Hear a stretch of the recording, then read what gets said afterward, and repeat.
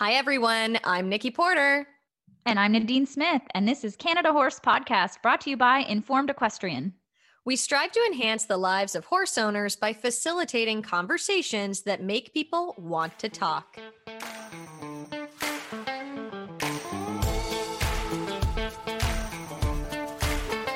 Here on Canada Horse Podcast, we are spotlighting the Canadian horse industry while serving our mission to help bridge the knowledge gap for horse owners by offering the whys behind the decisions we make for our horses, from their tack to their trainers to their vet care and everything in between.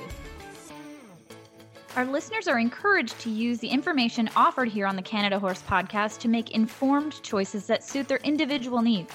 We believe in education over judgment and informed choices over following the crowd.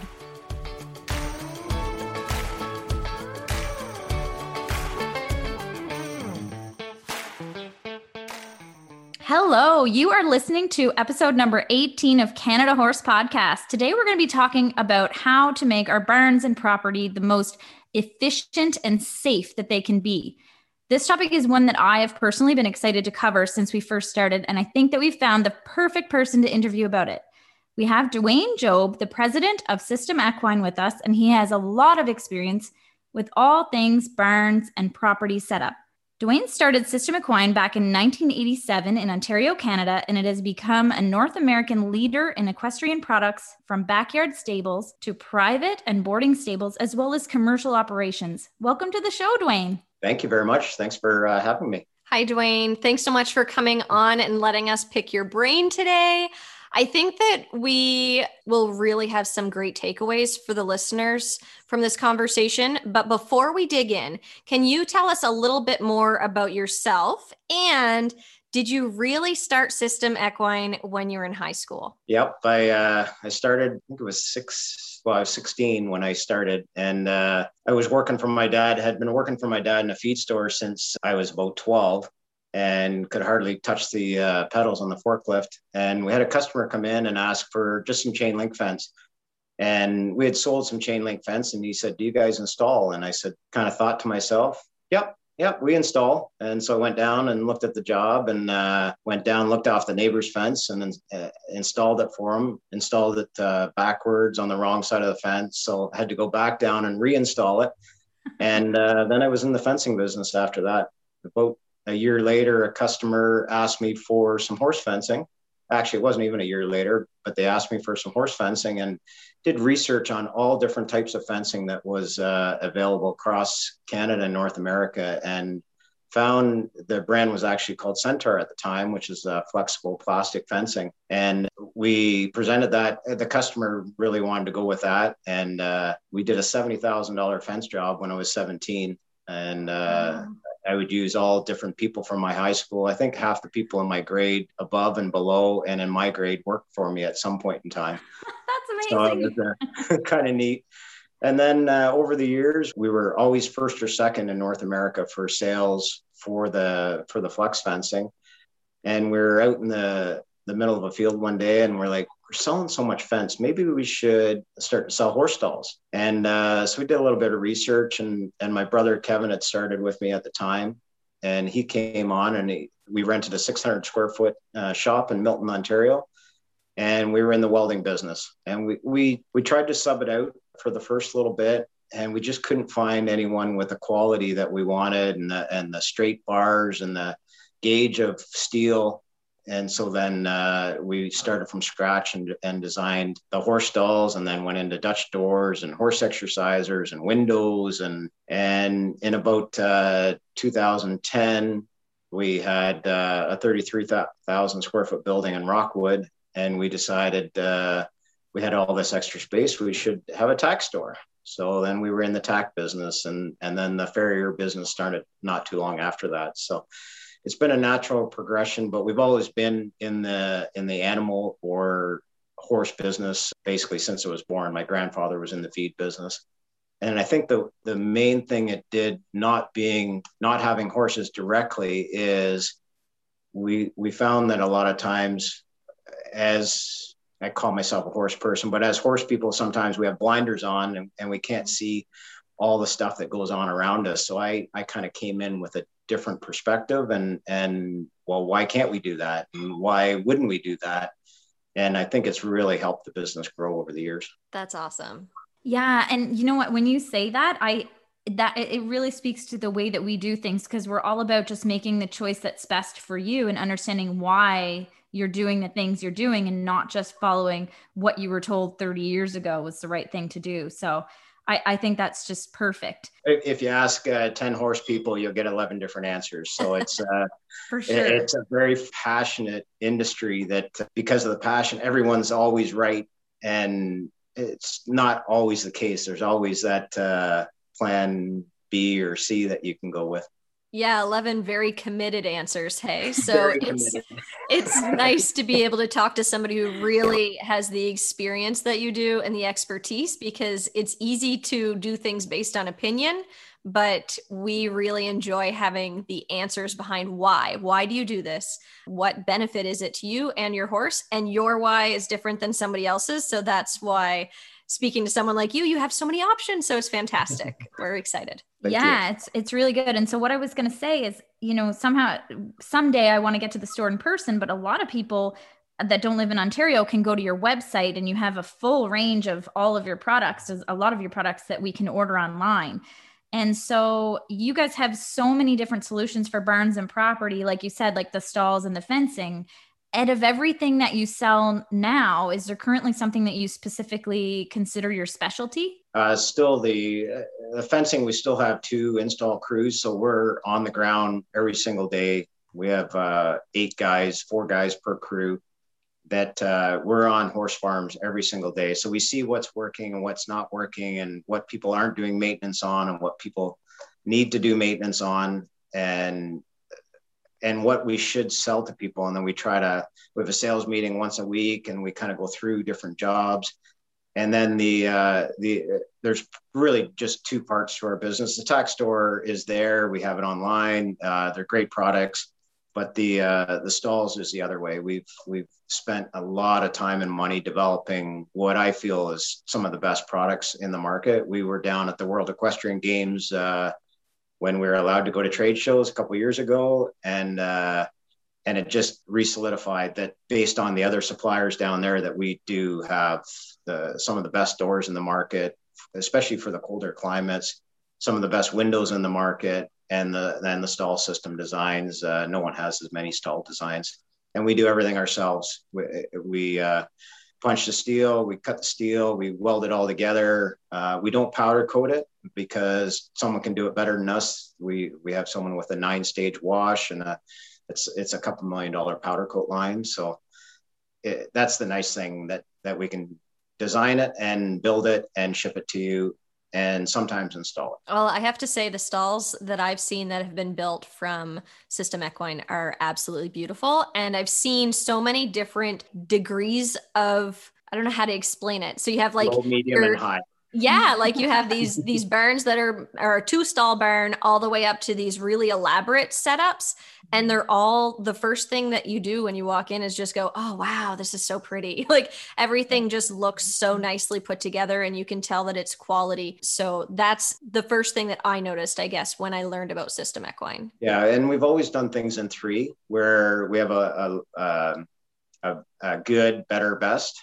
And because the market demands it, not everyone can afford a $4,000 stall front. Yeah. But the $4,000 stall front doesn't hold the horse, isn't any safer than the $600 stall front. It's just people's perception. And if you're in a show barn or a sales barn and you come in as a customer going to buy a show horse or a sale horse or anything, then perception helps you. A $10,000 horse might be worth $20,000 if it's in the right setting. And it's just the way people's mind thinks or brains think. Yeah. Okay. So Dwayne, I'm guessing that you've heard it all when it comes to issues that people have in their barn and on their properties. So what would you say are some of the most common problems or issues that people come looking for solutions to? Probably so in the barn, we don't do a lot with ventilation, but a lot of people have issues with ventilation and all the issues that happen after you live with low ventilation over the 5 or 10 or 20-year period. Condensation in the walls, doors not working because hot air is trying to get out of the door and cold air is trying to get in the door, and they freeze and jam the stalls up. So ventilation, flooring in the barn and specifically in the stalls. A lot of people are upgrading to stall mats or the stable comfort system just because it is less impact for the horse. It's way better for the horse. Outside paddock setup is probably the biggest thing. Is they want to utilize their land. They want to close off the front of their properties. A horse will stay behind 2 strands of electric fence, the same as they will stay behind four board fence or 4 flex fence. But it's people's perception that it's not going to be as safe for their horse. And the horses have to learn when they turn horses out in a lower visibility fence, and you have to teach the horse where the fence lines are. I had so many questions come up as you started talking, so I knew this one was going to elicit some more questions. So first of all, I seriously thought, just given what I've heard around here, that the first thing you were going to say was mud. I thought that would be the biggest Mud is a big thing too, yes. But then the ventilation, what's the solution for the ventilation? Low level inputs, high level outputs. You have to exhaust all the moisture that gets built up in a barn. So there's ventilation chimneys, there's end fans, there's humidistats. I'm not an expert on it, but it does pay to get someone in your local area to kind of come in and do an evaluation of it to get that crappy air out of the building. And a horse would be way happier if we left them outside all the time. That's where they grew up. That's where they started from. And we've decided to put them in these big fancy barns and close them up and get heat in there so our fingers don't freeze and our water doesn't freeze. Is it the safest thing for the horse? Probably not, but it's the best thing for us, and we're keeping the horses. So ventilations are a big thing, and opening the doors and letting the air flow through. It's no problem. You're using a Dutch door and having the top doors open so that the predators and that can't get in through the bottom part of the door, but leave the top doors open at night. Great idea. As it gets colder, you can't do that because the barn won't function properly. Mm-hmm. Did you have questions, Nikki, too? Because I have another one if you don't. No, I know they're just stewing in you. I can tell. So I'm going to let you go with it. Okay. So with the other thing you said ventilation and the stalls. So literally 10 minutes before we started this conversation, I saw on Facebook somebody looking for the comfort stall mats. And I've been thinking about those too. So we have a smooth cement, and then I put those rubber 3/4 inch mats down, but I've been telling my husband for a while now that I'd really like those really nice, soft, cushy ones.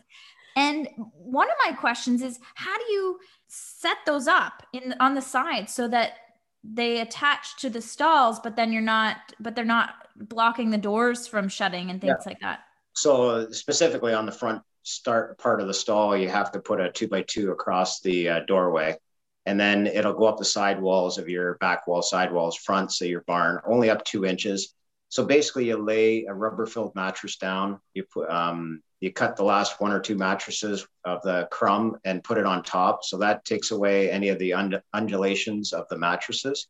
You put this top cover in that's about 1/4 inch thick. It's rubber with kind of a felt on the backside. And it runs up the walls about 2 inches with a plastic strip. So it kind of goes in like carpet, but coming up the wall. So it traps any of the urine. You only use enough shavings to soak up the urine, which is the really nice thing. You're not bedding for comfort. You're not bedding 6 to 12 inches thick for comfort. You're just bedding to soak up the urine. And it's amazing how many times we get back from a customer. My horse never lays down. I put these in, the horse is laying down all the time. I had a stall walker because he's more comfortable. He's not walking the stall anymore. Now I never say never with horses, because I was in a barn the other day and they have gone through 2 top covers over the last 10 years because they have a stall walker, but it's very unusual for that to happen. So They do last a long time.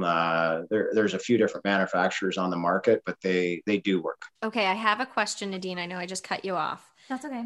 Okay, keep it in your mind. Let's say that I'm designing a new barn. I'm in Nova Scotia, you're in Ontario, and I want stall fronts from you, and I want beautiful, comfortable stall floors for my horse. Now, do I just order those from you and then they get shipped to me? And then I know I have to like learn how to put them up and install them myself, or do you know people in Nova Scotia that install? That was literally the same question I was just gonna ask. Okay, perfect. Glad you asked it. A little bit of both. So we've tried to design the website so that you can pick your stall front, you can pick some of the options, and then we've got 6 sales staff that are on the phone all the time, just talking about stall layout, fencing, and product. And that's 6 people just in the fencing and the stall side. That's not any tack store stuff. That's totally different division. So most of the time, if you already have an existing barn, then a lot of times the customers will do it. If it's a new barn, then a lot of times a contractor will be working on the new barn, and we would work with the contractors. We work with contractors right across Canada and the US, and we've probably grown the US market 15% in the past year. And we've shipped product down over to Abu Dhabi, into Dubai, down to Costa Rica, Hawaii, Alaska, all through. We do a lot in Wellington, Florida.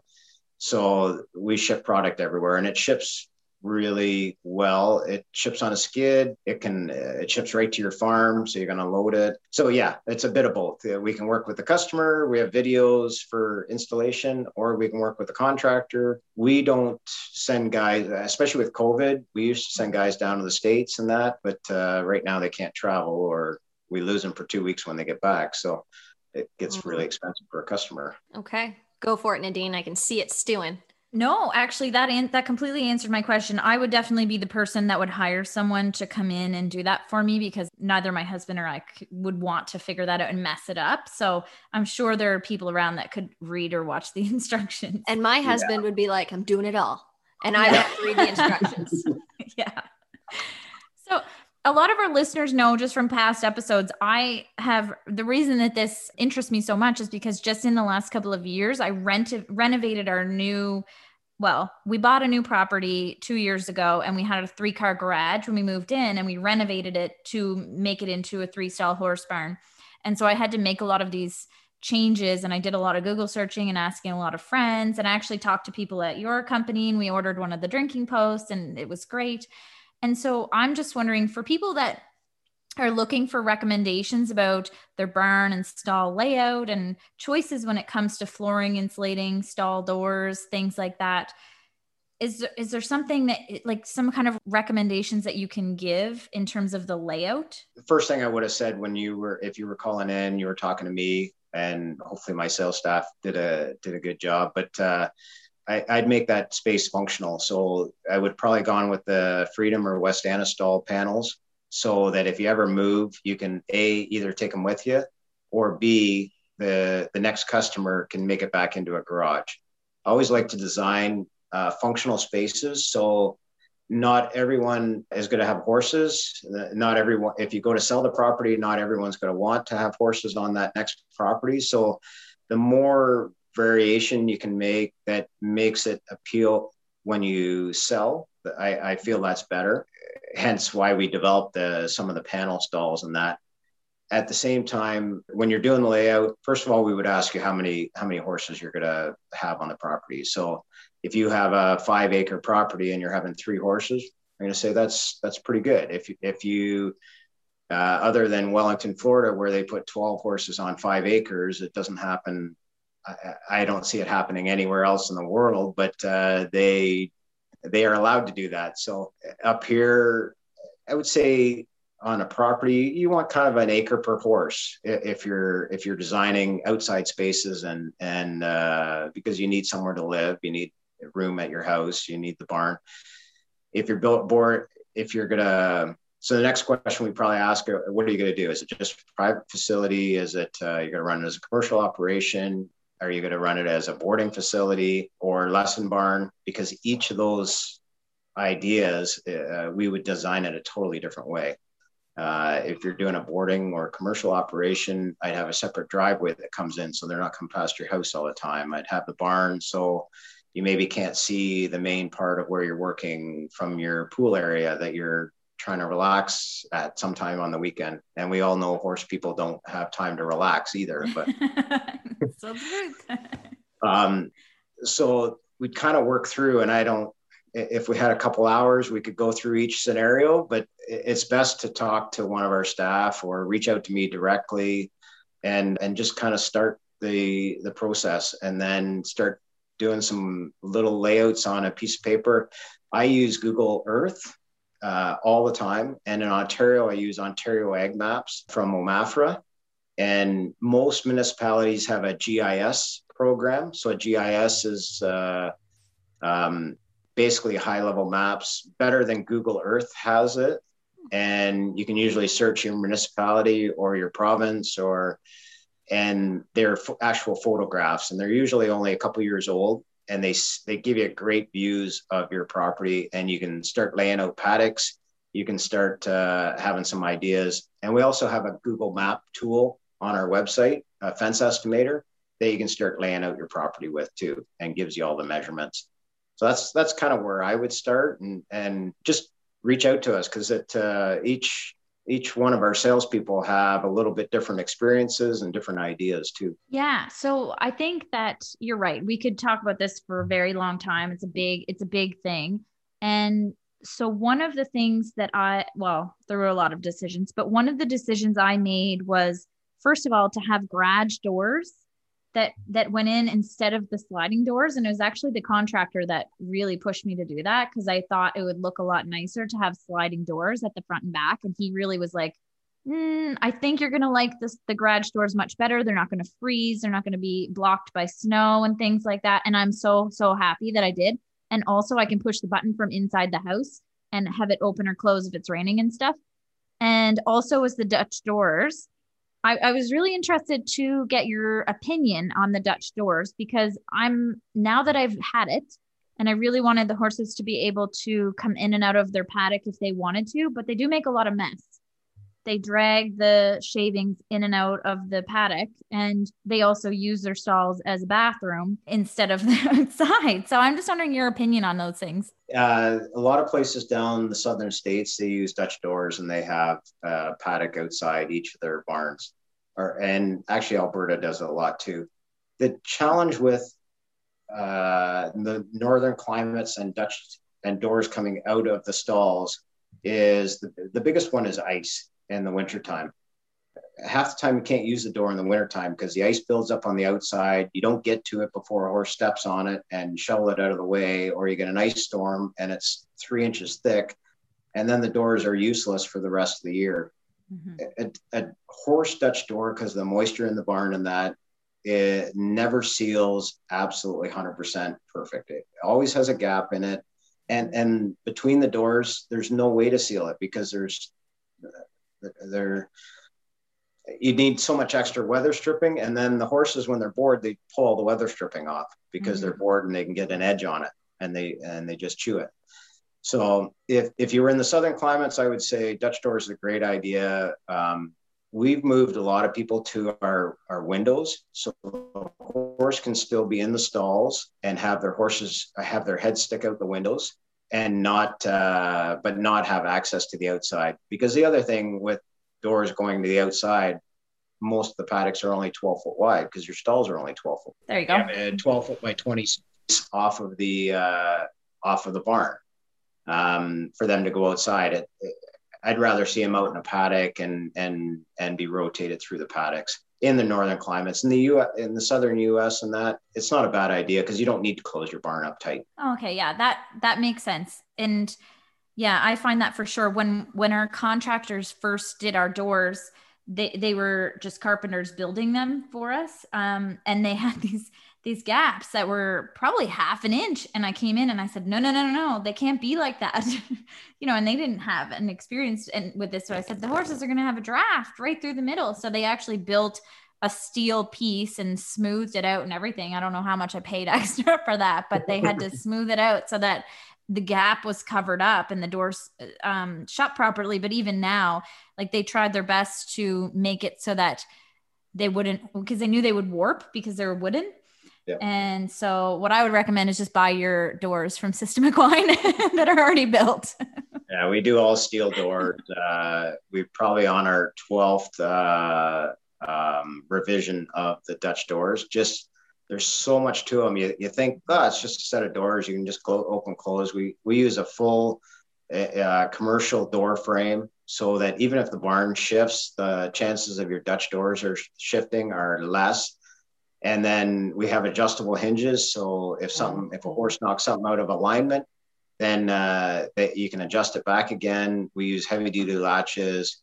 And we're constantly updating. We're just experimenting right now with some aluminum profiles to do aluminum doors. We wouldn't use aluminum doors in the actual horse stalls, but for entrance doors and man doors and stuff, they'd be awesome too. That's great. I grew up with Dutch doors, but my parents didn't have paddocks off of them and they still caused grief. So they're beautiful and they're the thing that I wish I had in my barn now because the aesthetic is very nice. Mm-hmm. But again, if I was to do that, I would definitely be going to you guys and making sure that I had them built and done properly so that I could actually have them functioning. We'd like to take a moment to thank our sponsor, Pache Motors, the largest Ram HD dealer in Atlantic Canada. They are family owned and operated, and their highly trained staff know trucks, towing, and hauling better than anyone.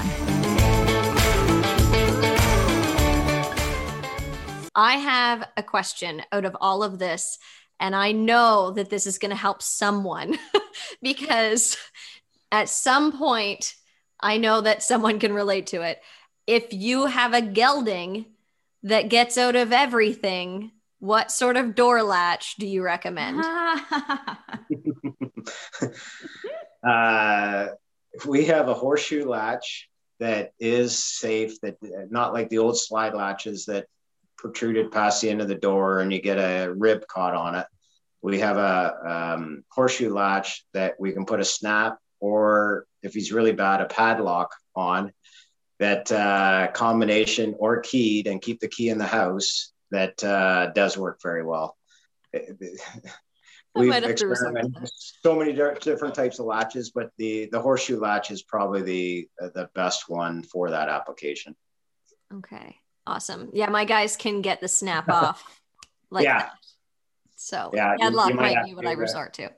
So the other part about latches and horses, and we've had some more fires over the last 5 years, and especially in Ontario. And I'm not sure if you've had many fires out east, but we've actually worked with Equine Guelph on training firefighters to open the different types of latches, because horses are freaking out in the smoke, and a firefighter's trying to go in, and they don't know what way to get a horse out and in the dark, when there's no light in there. So we've actually done some training with them on the different types of latches that they might counter when they're in a fire. That's really great to hear. And the other piece of that is what a great thing to actually go over with like people that are around, or like I'm thinking of people, we have a ton of people that work around our barn that aren't necessarily horse people, but you know that if there was something happening, they would be somebody that would probably be close. I feel like those people need that training, and I need to go have those conversations. Yeah. And a lot of times you can actually reach out to your fire department and they'll come out and do a barn tour and that too. So at least you give them some training. Like chances are you getting at the actual guy that comes out attending to your fire, and hopefully it never happens. But I think in a lot of municipalities, they will actually come out and give you some ideas, and because fire safety is a big thing too. And it's another topic. The biggest thing I've read, this is not something that we plan on talking about at all, but was about fans and stuff, like fans in the summer with people having open motors and stuff. That seems to be a thing that causes a lot of fires, hey? Yep. Yeah. Hanging the fan on the front of the stall, hanging having a heater in the tack room with a blanket over top of it, having a tractor plugged in, their block heater right next to the barn or in the barn. Try to put it away from the barn. Two fires around here, and one we lost a couple of horses in, started from the tractor block heater catching on fire beside the barn. Oh, wow.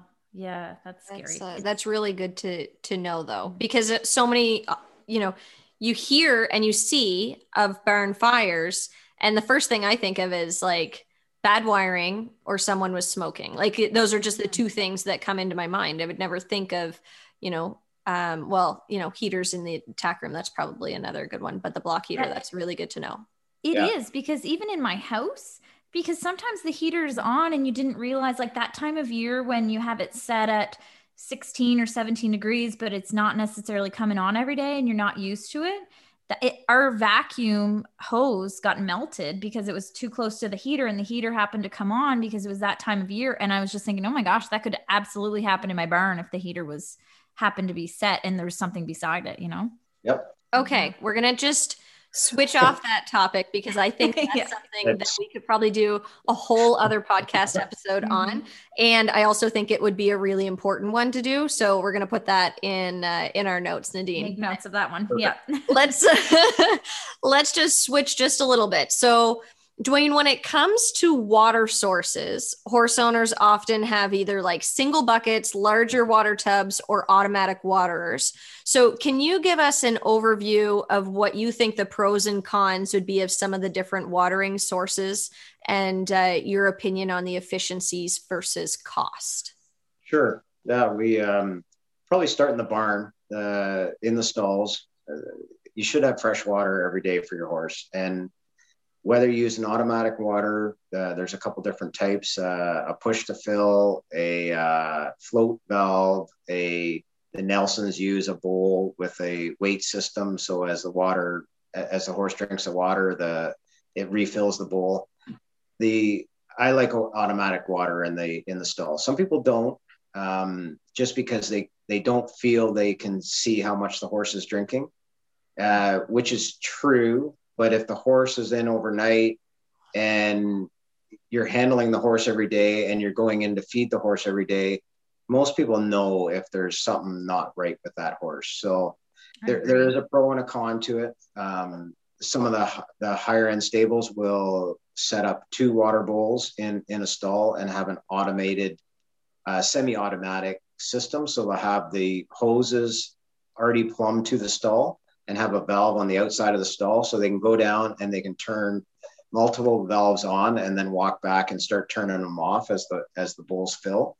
We've done a lot of those systems, especially down in Florida and Texas over the last few years, because from a labor savings point of view, it saves a lot of labor. If you have a 20 stall barn and you have 2 people working it, mucking stalls, feeding and doing water, and you have 2 buckets per stall, so you have 40 buckets, you're going to clean them every day and then fill them every day and carry them back into the stall. It's a lot of extra labor. So if you're setting water buckets up, I kind of recommend 2 buckets in the stall. It kind of lets you rotate them in and out. And we have snaps that can hold the bucket, or a really neat one is our Pail Safe bucket hook. It's you just kind of feed the bucket up through a maze of aluminum, and they can't get it off the wall. It's really nice. I wouldn't water on the ground in a stall because they step on it, knock it over. Mm-hmm. We've used the drinking post in the stall, and that's a nice system because it's a push to drink, and the water is never sitting in the bowl. So the water drains like a frost-free hydrant back into the ground every time after they're finished drinking. So that's kind of the 2 buckets, the Nelson waterer. There's a couple other different manufacturers, the plastic water or steel water. I like the plastic better. It lasts a lot longer. The only one I really don't like that much is the float waterers, because they seem to get hay and straw and that in it, and shavings, and they just plug and then they flood your stall, and you come back in the morning and there's a whole bunch of water in there, and it's ruined all the bedding and everything. For outside, Some people are still using water troughs outside. A lot of people are still using water troughs outside. And the challenge with it is you have water that's sitting there all day long. It gets stagnant. It's a mosquito haven for breeding, and they're not getting fresh, clean water with every drink. So we like to promote the drinking post. The drinking post we brought in probably about 5 or 6 years ago, and we have almost 3,000 in the Canadian marketplace that we've sold, and it's been awesome. And they just came out with a whole new redesign of it. We've carried the Nelson water bowls for probably 20 years, stainless or aluminum. Again, easy to clean, easy to do maintenance, but you do have to run electrical to it for the wintertime. So it is a 250 watt heater. The bowl itself has a heater underneath of it, so there's no heat rate, or there's no electrical rate in the bowl. So outside, water trough, drinking post, and the Nelson waters, where you set your water up. If you can lay out your paddocks with we call it kind of a sacrifice paddock, or the equine Guelph calls it a sacrifice paddock. It's an area where you're going to turn horses out if it's a crappy day, if you just got an inch of rain and you don't want to wreck your field, then you turn horses out into that small field. And when it's nice out, you open the gate into the big field, but keep that gate open so they can come back and forth for water. And then that way you're cutting down the number of water bowls you're doing. You're not having a water bowl in 10 different pastures. So at the very least, run a frost-free hydrant, which is one of those blue or red, and you pull the handle up and the valve's down below the frost line. It opens the valve up, the water runs out. Have one of those in your barn and a hose to it that you can run to each stall, and out in the paddock that's close to your paddocks, that again, if you need to, you can fill that stock tank, but you have water right there. And you don't need electricity for that. So it's a lot easier to put in. But most areas of Canada, you want to go down 4 or 5 feet with the line out to it. We used to sell a heated hose for a couple of years, and it just, we sold a bunch of them, but they just never held up and worked properly.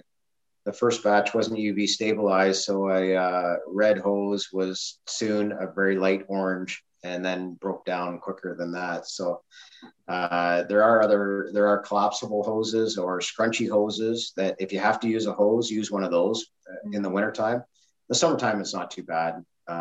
We don't sell them, but you can find floats for stock tanks. So you can run your hose out there and hook up to the stock tank. Some simple things, even running a water line just below the surface and use it all summer that goes out to your paddocks, and then lug buckets in the wintertime. Kind of one of those barn hacks where you can do it. It's not going to cost you a lot of money at the start. And you see if later it's worth that $1,000, $1,500, $2,000 to put water lines in and a frost-free hydrant out at the paddock, then at least you've demonstrated to yourself that it's worth it. I love that you said that. And I think that is a great example of a non-horse person coming up with an out-of-the-box idea, because, so like I said, we have the pasture that has the frost-free post, but we have a second pasture that I still fill up with the stock tank. And I'm like, really wanting another post, right? But my husband doesn't want us to dig up the entire front lawn because it'd have to go like way across the yard to do it. And my father-in-law said, well, why don't you just run one of those lines like they do for the lawn sprinklers? Irrigation. Yeah. Yeah. So you don't have to dig up the lawn and just put it right under the surface. And then, because you're only going to use that paddock or the pasture in the summer anyway, we don't even put the horses out there in the winter. So I'm so happy that you brought that up, that is a thing that people do. Yep. We have a 3-foot drinking post that we just brought out too. So you can just get a 3-foot one. It just drains onto the ground when the horses finish drinking, but it's not a mosquito haven. It's fresh, clean water with every drink. It's really good. And we've done that quite a bit with the Nelson bowls over the years too, is just get a non-heated one, set it on a little concrete pad and run a hose into it. And you can do it with stock tanks too. And just to touch a little bit on what you said about how people like to see how much their horses drank, I know that is a bit of, I think that is a bit of an old school thing. And I just happen to be around my horses. I work from home, so I see them all the time and I take care of them myself. And I only have two. So I know what they drink all night and I see what they drink when they go out. And they will leave their bucket 3/4 full in their stall from overnight and then wait and go out and drink and drink and drink from the water post when they go outside. So I have multiple videos of them doing this. They'll wait and go out and drink from that. They prefer the fresh water that's moving. And I just love that it doesn't sit. And I think that they prefer that as well. So I really urge people that use that as an excuse that they want to see. I think you can tell if your horse is dehydrated, if they're not feeling well. There are other ways than to just look at their actual water intake from that one bucket that's in their stall. And I agree. And we've converted quite a few people, but there's still people that think that. And if you're turning out 10 horses and you have a 100-gallon stock tank, you're not going to know anyways. No. So. And the other piece of that is that if your horse actually would drink more with the other method of watering, you wouldn't know that unless you tried it either. So yeah, I think that's an important thing, is just for people, again, this is why Nadine and I do what we do. It's for people to really think about, like, why am I making this choice? Or like, am I really that committed to this water bucket? Can I look for alternatives that not only are going to make my life easier, but also might actually improve the quality of life for my horse, beyond just what I've always done or what I think is working the best right at this time? With the drinking posts, 56-degree water all year round. So it comes out at that water temperature. In the summer and the winter, they're going to drink more in the winter because it's warmer water, and they're going to drink more in the summer because it's cooler water. And it does make it makes a huge difference. Cool. I swear I could sell those drinking posts. I love them so much.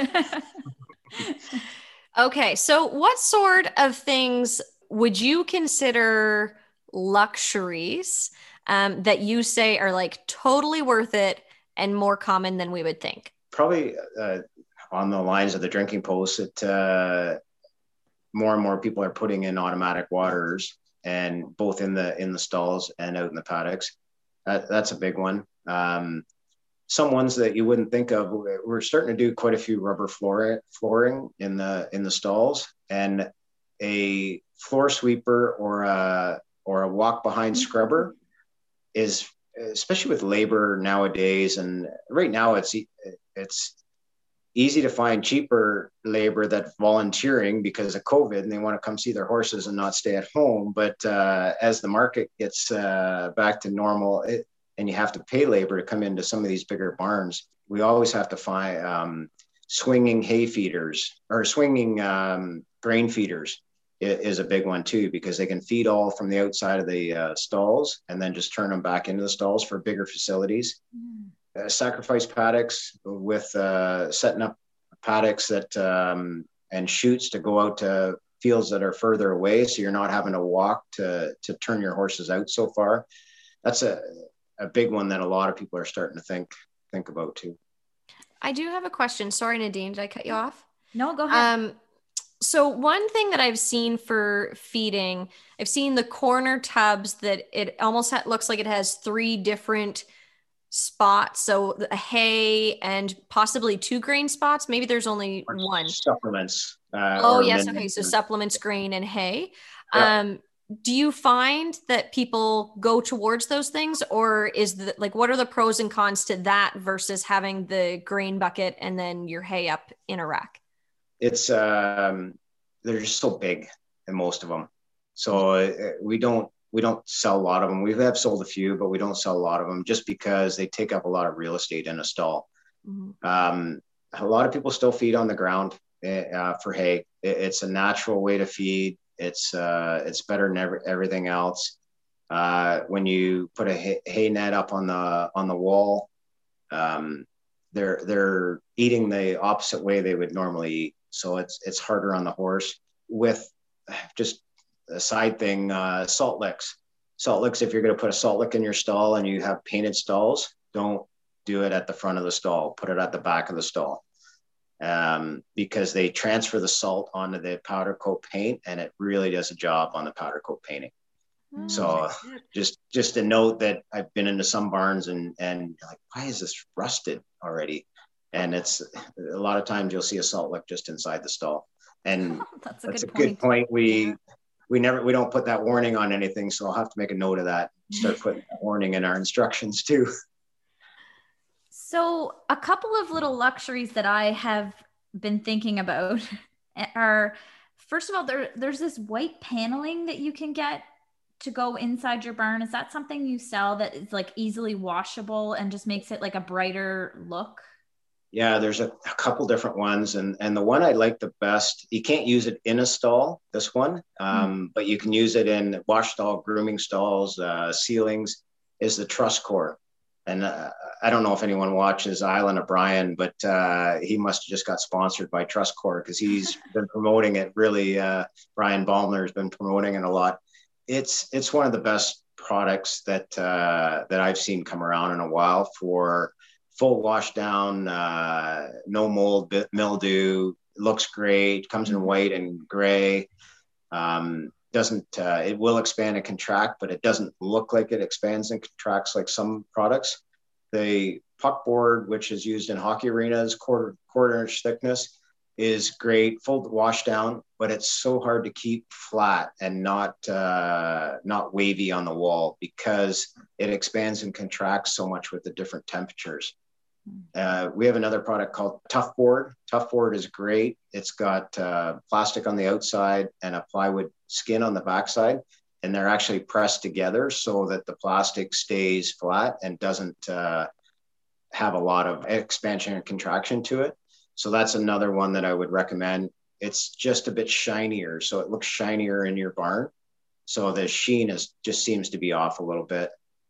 And yeah, those are kind of the three main products that would, there are some recycled wood products that are coming out that are tongue and groove that you can use in a stall, and some polyethylene products. They're expensive right now, but with the price of wood, that it's gone up in the last little bit, they're getting closer and closer to being the same price. Okay. So with that, you said it's called Truss Core, the white, Truss Core. stuff. So do you have to, what is the prep to put those on? Do you just get it and you can put it right onto the studs? Yep. 16-inch centers. You can screw right to the studs. You can run it vertically or horizontally. It's 16 inches wide. So it's an easy install too. Mark is going to be so mad that we did this interview. No, you know what? Our friends in New Brunswick, I believe they have that already, and we've seen it. And so we know, we know what it looks like. and we think we like it to be easily cleaned. And right now I'm really battling the spiders and the spider webs everywhere. And I just think it would be so much nicer if I didn't have all those different studs to sweep between. But anyway. Even the fly dirt, if you put steel up on the ceiling of your barn over the years, you can see that just the fly dirt on it just kind of gets into the steel. On the truss core, it's simple pressure wash and it all comes off. It is a nice product, but it's not for high impact situations. So it's not for the back walls of a stall. If you were doing down in Florida, or a lot of times they'll use concrete walls and we'll put stall mats right on the wall so that it'll be a black mat on the wall. And that's a good another option. Or if you get a really stall kicker, putting 3/4 inch mats on the wall. That's a great tip, actually. That's a really good idea. Okay, so we've talked a lot about barn setups and things that make our lives easier, but we want to make sure that we're putting our horses first. And I really appreciate that you've mentioned a couple of different things already. So if we consider equine welfare and the etiological needs over our human wants for comfort, low cost, and efficiencies, what types of barn or property setup is actually best for the horse? The barn builders are going to not be happy, but a horse is way better outside. The more they're outside and the more they have a run-in shed and they can stay outside, it is healthier for the horse.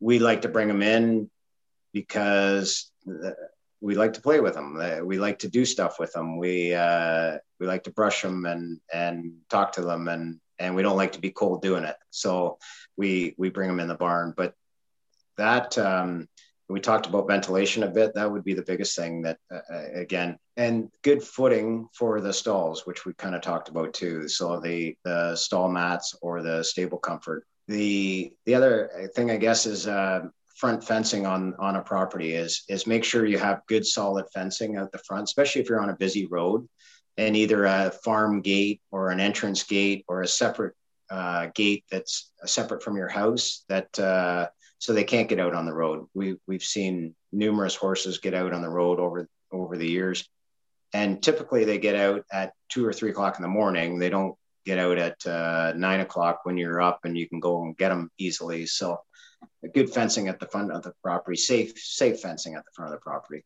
And having, as I've mentioned, geldings that like to escape, it's absolutely essential. Good latches, good doors. So Dutch doors so that animals can't get into the barn at night, but you have the airflow to get through at night. And electric fence on the outside of your fence. If you're in a highly forested area and you've kind of carved the paddocks out of the forest, because that way, if a predator, or coyote or something tries to come over the fence, at least they're going to get zapped and maybe think twice of doing it.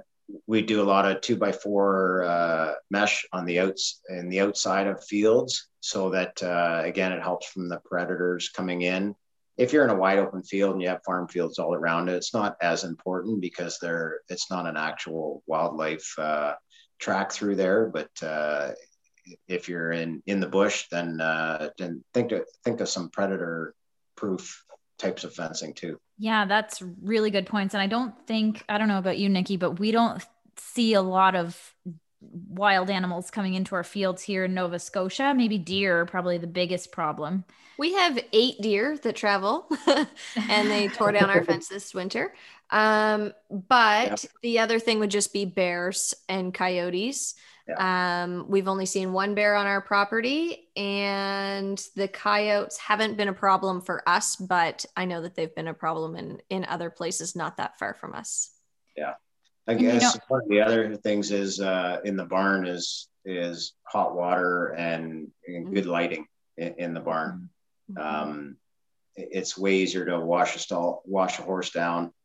Some people are just building wash stalls outside. Probably if you have a 2 to 4 stall barn, you might not have a wash stall inside. So it's just having that area that you can wash down a horse. A gravel area with some stall mats on top of it will be a natural drainage, or a French drain. Dig a hole just off the end of your pad and let the water filter down through there. Wash stall drain in the stalls. I really like to promote having a back drain instead of a drain in the middle of where the horse is.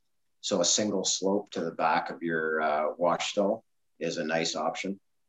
It just, as we're talking, you just kind of think of different stuff that we've done and seen over the years. Okay, so just even like the basics, I'm guessing that your stalls come in 10 or 12 foot sizes. Mm-hmm. Yeah. So what do you say people would order the most? Are people going 12 by 12 a lot? That is kind of the recommended, but I find around here with our little quarter horses, some people are like, nah, 12 foot's a lot. That's a big stall for a quarter horse. So I'm just wondering, do you guys recommend something based on the size of the horse, or you just kind of go 12 by 12 is the average? That's what's recommended the most space for a horse. No, that would be one of our questions when we're talking to people at the beginning, and probably 10 by 12 is the average. Okay. Because it'll fit almost any horse show that you take a hunter jumper to. The stalls are 10 by 10 and the horses are there all weekend. So we know they can fit in that stall. I feel a big fallacy is 12 that you need a 12 by 20 stall to foal a horse out into. We've got lots of people that foal out into a 12 by 12 stall with no problem whatsoever. It's a lot of times we think we need to do something because we've been told that, or where we learned about horses, they did that. But a lot of times it's not the case too. And they will do just as well foaling out in a 12 by 12 stall as a 10 by 20 or a 12 by 20 stall. So 10 by 12, I would think would be the kind of the average.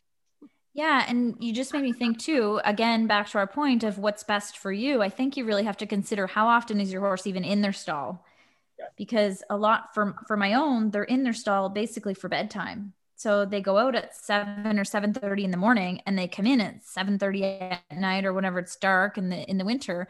And so they're not really walking around in there a lot. They're not hanging out. They just eat and they go to sleep. So as long as they have room to eat and sleep, that's the basics. Now, if I was in a barn, a show barn or something where they're just in their stall all the time when they're not being ridden, then maybe I'd want a little more space. But I think it just depends on the situation. 23 hours a day. Yeah, they're in 23 hours a day and they get ridden or they get turned out in a paddock for around here. They'll get turned out for an hour or two in a paddock, and the paddock could be 50 by 50. And so they don't have a lot of room to move around, but they functionally, whether you go 10 by 12 or 12 by 12 or 12 by 14, it's not going to make any difference inside for a horse.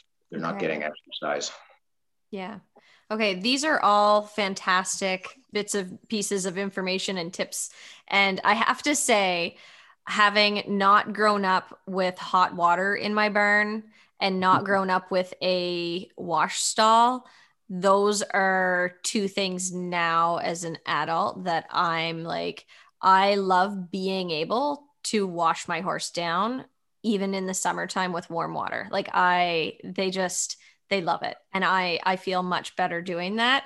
But yeah, and just the convenience of having the hot water in the barn. It's funny now that you say it, because I don't even remember thinking about having hot water in my barn or not having it growing up. And now going, oh, wait, like that's a little bit of something that I didn't even realize people do or don't do.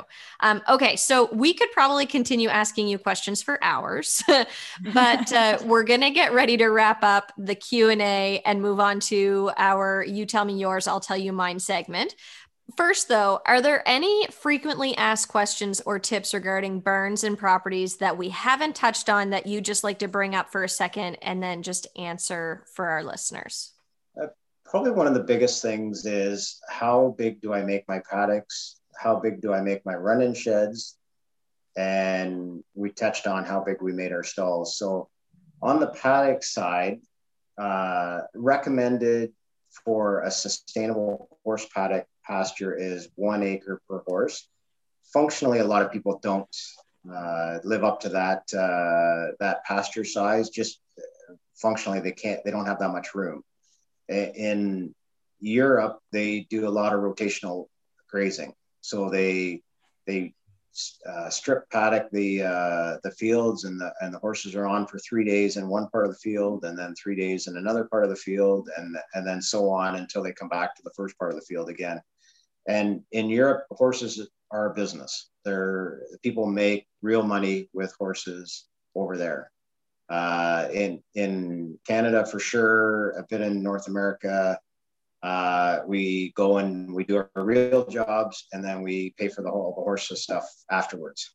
And we do it because we're all passionate about having the horses and having them there and what they provide to us. So I think we can do a better job with grazing and fertilizing pastures, and in really dry areas, irrigating pastures if we have access to water, so that we have better quality hay and foliage for them to eat. With mud, we have and the sacrifice paddocks and that. Some people are saying that, and I've seen it, the horses are sinking down 1 foot to 2 feet in mud and not able to move. And we really have to, if we get into that situation, we really have to spend some money and strip off the organic material. So their organic material is any of the horse crap, any topsoil, any hay, that all causes mud. And we've got to get down to our sub base. So we've got to get down to either a hard base or a clay base, and then build it back up with stone dust or whatever's available in your local area that they use for road building. You want something that's hard, and then you can use the grid. If you want a temporary solution, we have a hard grid that can go on. If you've got 1 foot of mud, it can go on top. And as the horses walk on it, it'll kind of work its way in over the course of the year, it'll get you out of that mud area. And then you can lift it out with the tractor bucket, clean them off and put them back on next year in the spring again. And that's a good way to do it. In the barn side, what stalls should I go with? What do I need? And you just kind of work through what you think the requirements are. And then at some point in time, either they have to make a decision or you have to make a decision for them on what type of stalls that they're actually going to do. Or is it going to be a swing door? Is it going to be a sliding door?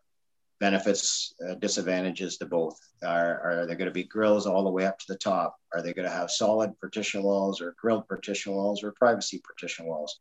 Again, if you're in a 8-foot high barn, you're going to want to try to use grilled walls as much as possible. If you're in a 12-foot high barn, you can use solid partition walls. If the horses don't know each other and you're in a boarding facility, then use a solid wall.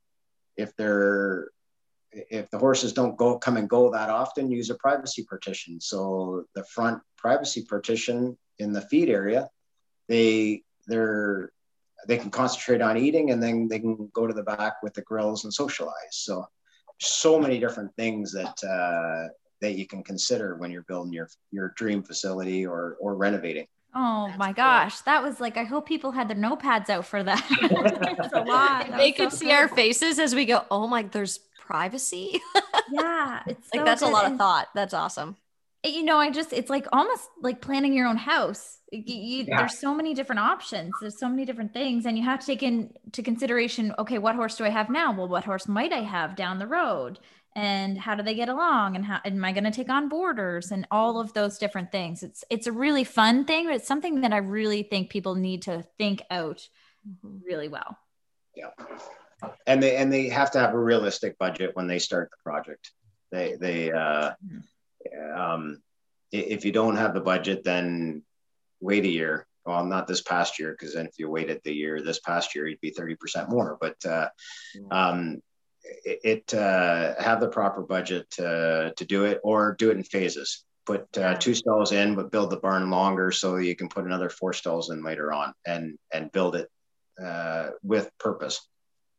That's really good. It's great that you said that, because that's basically exactly what we did. We really looked at the property and the burn, and we thought about, okay, what do we need to have now? What do we need to have in place for infrastructure going forward? And what do we want to do later? So we built the barn and 1 pasture, and then the following fall, we insulated the tack room and put in a heater. And also after a year, we made the second pasture. So we kind of did things in phases, and we're still kind of rolling with it, but we just made sure when we laid it out that we had space for everything that we wanted to do in the future. And so we knew what we would do if we could in the future, and also, to just not close off those options. Awesome. Yeah. Great way to do it. So I love our You Tell Me Yours, I'll Tell You Mine. And it's always so fun sharing our stories and hearing about our guests' experiences. And we try to keep them somewhat on topic with the episode. So today we're sharing our favorite things about our own barns and properties. Nikki, what do you love most about your barn? Okay, so our barns, we just do small and functional, because Mike and I, we only want to have 2, max 3 of our own personal horses, because there's only 2 of us that ride. And this is, because our barns are small, it forces us to really stick to this. But because our barns are small, we also have this option, which I love. We have 2 box stalls, and there is a swinging door in between the 2 box stalls. So our barn actually acts as their run-in, and it opens up the full barn for them to use.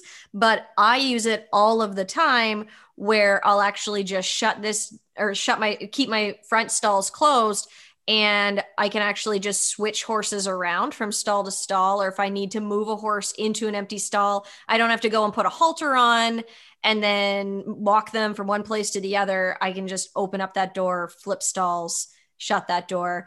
It does give me another latch to try to horse proof, because it has a deadbolt, that I actually have to lift the door and my horse still can get it open. So we've had to work on making sure that that's, because he'll open it and he'll go and hang out with the other horse for the night because he's bad.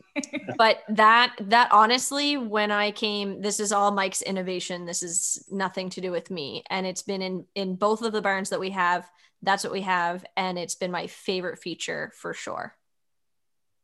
I think you should take a video of that so you can show people, because I've never seen anything like that before. I think it's really interesting. Yeah, it's really functional. And I mean, we use it literally, and we have a barn at home, and then we have the barn that's attached to the arena, and our stalls get used as they're run in from either their pasture or their paddock. And that's the main function of it. But the other is just, it's very convenient when you're moving horses around.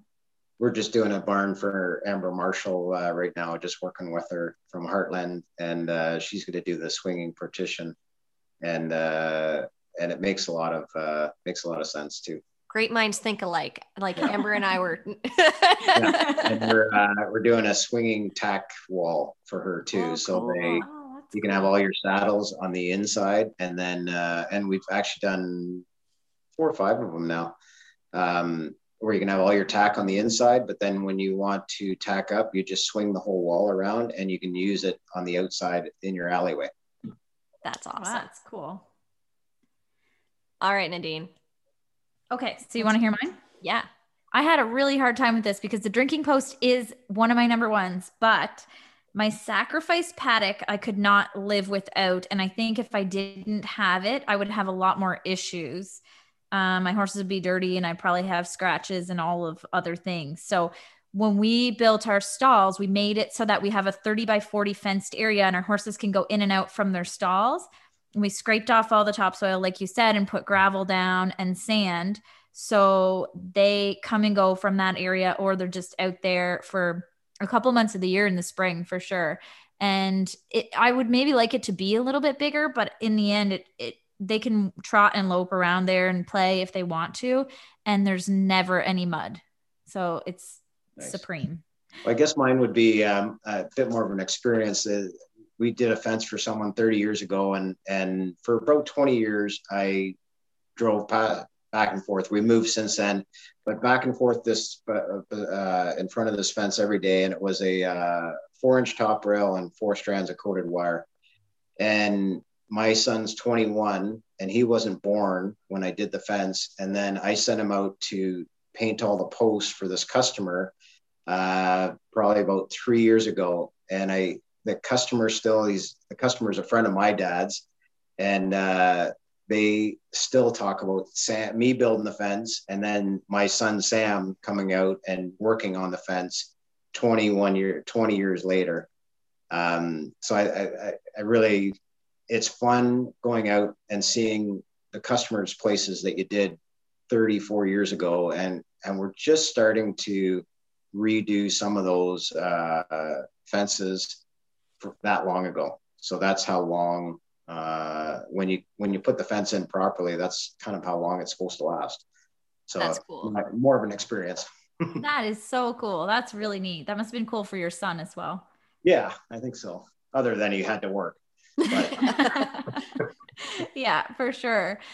So we do have, we put it out there on Instagram to our listeners and our followers, and I had a lot of feedback on the things that they like. And a lot of people did talk about automatic waterers and the sacrifice paddocks. And I had one person that said that she has a manure pile that's attached to her barn. And I'm waiting to see pictures because I can't imagine how this works. But she said it's amazing because she can dump her manure and not have to go outside in the middle of the winter or when it's raining. And I just need to see that setup. Have you ever seen that, Dwayne?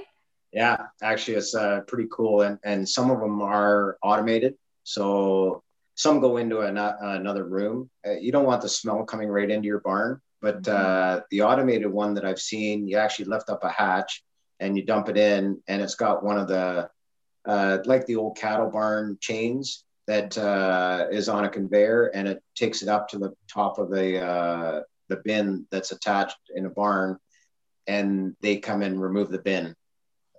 Another thing that's happening quite a bit in the horse world is composting and setting up an actual anaerobic composter where it processes the manure a lot quicker. So there's kind of 3 different bins that you move it through, and some air that comes up from the bottom, and you make actual manure that you can put on the field a lot quicker. So it's a lot more efficient, and you get paid kind of for someone taking it away instead of paying for someone to take it away.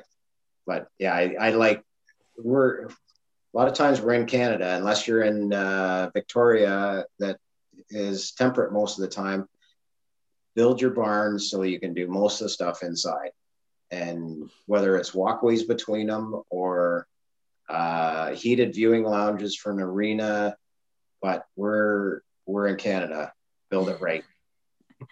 That's you great got that advice. right. All right. Well, thank you so much for talking with us today, Dwayne. Someday when Nadine and I can actually take a road trip again, we will definitely be down or up where we are to System Equine in person. And I had the pleasure of visiting System Equine in person when I was in Ontario purchasing my horse, and I got myself a beautiful new pair of boots. Awesome. And for anyone listening who wants to check out what products and services they offer, you can go to systemequine.com and also find them on Facebook, Instagram, and Clubhouse. Yeah, that's actually how we originally connected, I believe. One of your employees we talked to through Clubhouse and then on Instagram. And so we were fortunate enough to get a hold of you that way. Oh, I've never even heard of Clubhouse before. So you got me on that one. Yeah, Snapchat and all these other ones, but it's hard to keep up anymore. Well, someone is doing something right. Awesome. That's true. The fact that your business is on Clubhouse right now is really good for you. So find out who that is and give them a pat on the back. I will. I'm going to Google that right now and see what this Clubhouse is. All right. Thank you so much for joining us. Have a great night. Goodbye, everyone. Bye. Thank you for the opportunity. Bye now. Bye. Thanks for listening today. If you know a fellow Canadian equestrian or equine business you think needs to be highlighted on the show, be sure to email podcast@informedequestrian.com so we can be in touch. And if you enjoyed today's episode, the best way to send us some love is by sharing about Canada Horse Podcast and Informed Equestrian with your friends. And leaving a review is always appreciated. Your support means the world to us. Until next time. Right on, Canada.